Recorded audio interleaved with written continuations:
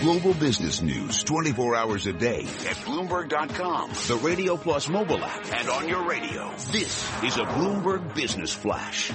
And I'm Karen Moscow. This update's brought to you by American Arbitration Association. International trade or business dispute resolved faster with the International Center for Dispute Resolution, the leader in alternative dispute resolution around the world, ICDR.org. U.S. stocks are retreating from a 2-month high, falling for the first time in 5 days amid declines in banks and technology shares as investors assess China's growth prospects. Now we check the markets every 15 minutes throughout the trading day on Bloomberg. The Dow Jones Industrial Average is down 0.1%, down 22 points at 16,985. The S&P 500 is down 0.3% or 6 points to 1993, and the Nasdaq's down about 0.4% or 16 points to 4,700. The 10-year Treasury down 11.30 seconds. The yield 1.91%. Yield on the 2-year 0.89%.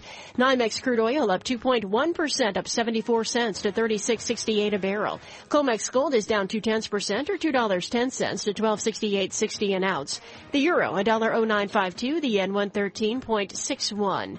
And iron ore soared the most ever after Chinese policymakers signaled their willingness to buttress economic growth, boosting the outlook for steel consumption in the top user and igniting speculation that some investors who'd bet against the market had been caught out. That's a Bloomberg Business Flash. Tom and Mike. Karen, thanks so much. Right on the screen now. The VIX, 17.63, up 0.77 points. The last time we spoke with Mr. Valliere, he was nursing the political zoo that is his New Hampshire. He has now moved on to Michigan and then on to Florida. Greg Valliere joining us right now with Horizon Investments. Greg, love your coverage in the on-the-ground feel that you have. How blue-collar is Michigan, and does blue-collar Michigan follow right on to blue-collar Florida? We'll see. I think that Trump will have a pretty good night tomorrow night. I think Hillary will have a pretty good night. But you're right. The key issue then becomes Florida, and I would say Ohio as well, a week from tomorrow night. That's the big one. And the negative ads from all sorts of Republicans, I think, are starting to take a toll on Trump. You think it's working? There's a lot of question about whether the negative ads just fire up his base. Well, we'll see, but I think a lot of dark clouds are starting to form, whether it's Trump University or now he's changing positions. He's sounding like a politician. Oh, my God. He said, I've changed. So I think there are a lot of seeds of doubt that have been planted. If he loses either Florida or Ohio a week from tomorrow night, I don't think he can get to the convention with enough delegates to win. All right, the convention process, everybody's pinning their hopes on a broken convention. That's a lot harder to pull off than it sounds. It's not like there's a smoke-filled room where people can go in. First of all, there's a Rule 40, that says you have to have won a certain minimum number of primaries to get your name into nomination. So they can't just pick anybody. They can't say Tom Keene would make a great candidate. Let's nominate him. Well, you're right, Mike, and I think that's why I say Paul Ryan can't just become the savior in Cleveland. That said, the more I look at this map, I think that you will see Trump go to Cleveland with a plurality. I don't think there's any question about that, but I think he's going to be short of a majority.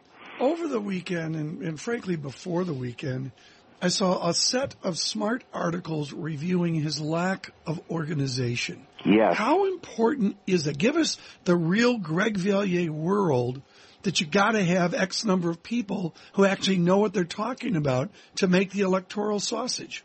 Well, I tell you, Tom, there's two things. Number one, I think his organization is not the best. By the way, Cruz has a very good organization. Number two, I'm not sure how liquid Trump is. How ironic. Here's a guy who's allegedly worth, $3, $4, $5, $8 billion. I'm not sure how much liquid money he's been putting into the campaign right now. So you put it all together, and he's a rookie. I think there are some structural factors that also would argue against him. Interesting. Does he have a donor base that can help fund him if he declines to fund himself to the extent that is probably going to be necessary to counter the spending on these negative ads? I think so, but of course in doing that, he'll deflate his own argument that he's self-funded. So he runs into an argument that he's being a hypocrite if he starts taking money. But I think, yes, as we go down the road, he will have to take some money. Does Marco Rubio get out now?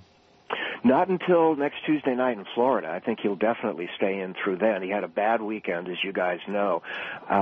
Really a mystery. The Washington Post has a big story this morning about his organization not being first rate, but I was wrong. I thought he was the most talented, electable Republican in the field, and it looks like we're never going to get to find out.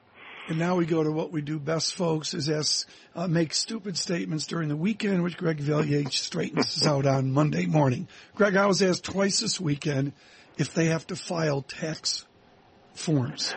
They have to file financial disclosure documents, but that's not tax forms. Tax forms get deep into the weeds. I think you can be shamed into it, as Mitt Romney was.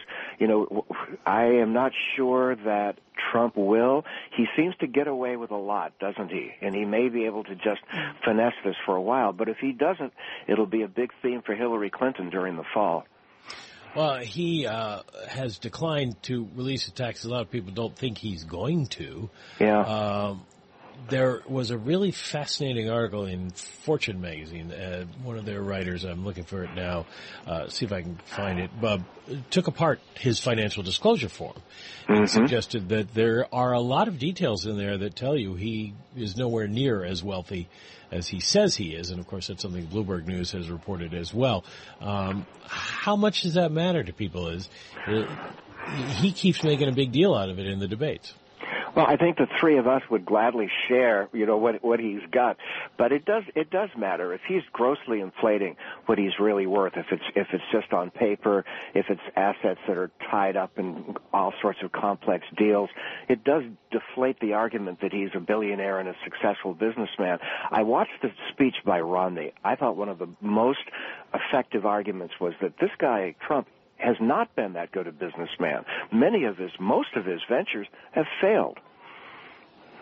What's the follow-on on this for Governor Romney? I mean, I saw some, back and forth, and it depends on people's politics and that. But if we're trying to do an apolitical show, how does the establishment arrange the deck chairs after they've had a few days to digest the cinema that we saw this week?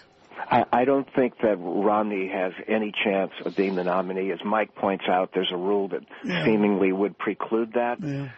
He may have an influence. Now, I think it's one of the four. And of the four out there, the one who sort of intrigues me the most is Kasich.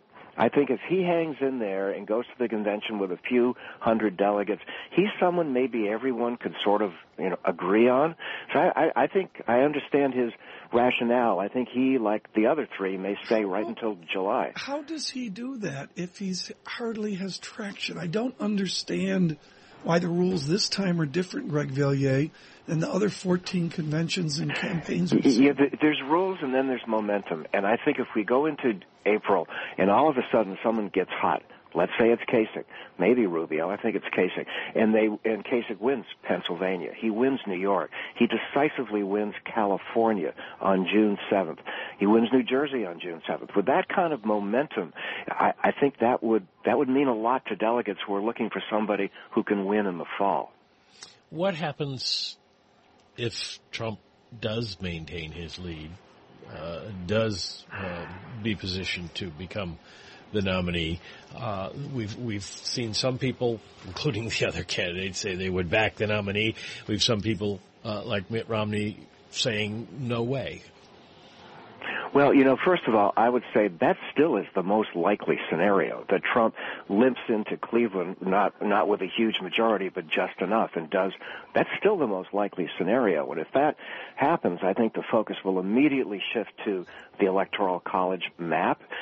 Could he put together a coalition of white, blue-collar men in Michigan, Ohio, upper Midwest, Pennsylvania? Could he put together the votes to do it? It's an uphill fight, but if Hillary still has legal problems with her emails, Trump. You can't rule out Trump winning this thing. It's less than 50%, but it's not zero. Very quickly on Secretary Clinton, I mean, I think she's not getting the chat that the others are getting because it's a whole different calculus. Where is she after Michigan, after Florida and on? at least a 2-1 lead, maybe more. That's not even counting the superdelegates. I mean, she would have to get indicted big time to stumble. I think she quite clearly is the favorite to be the nominee and the shaky favorite to win the presidency. Greg, a wonderful update. Greg Valliere, value it immensely. He is with Horizon and over the years has given us perspective. I swear, Mike, Greg is different because he grew up in New Hampshire where this was so deadly serious when we were kids. It was just, for those of you younger, it was so different, the importance of Valliere's New Hampshire way back. Yes. Where they, in the cigar-filled rooms. And it was amazing how Al Hunt the other day said there may be non-cigar-filled rooms out the pipe and the smoke. A shout-out to Albert R. Hunt with a wonderful Bloomberg View column today on Mrs. Reagan, whatever your politics and the time and the moment passing on. And a further shout-out to Michael McKee for terrific value in giving us a glimpse, Michael, into your 1986. That was a long time ago. Did Reagan ever throw a shoe at you because you said the wrong thing? No. He glared at me, but he never threw a shoe. Michael McKee, maybe we'll talk about that tomorrow. Tomorrow we will do economics, finance, investment, international relations. Michael McKee and Tom Keene. This is Bloomberg Surveillance.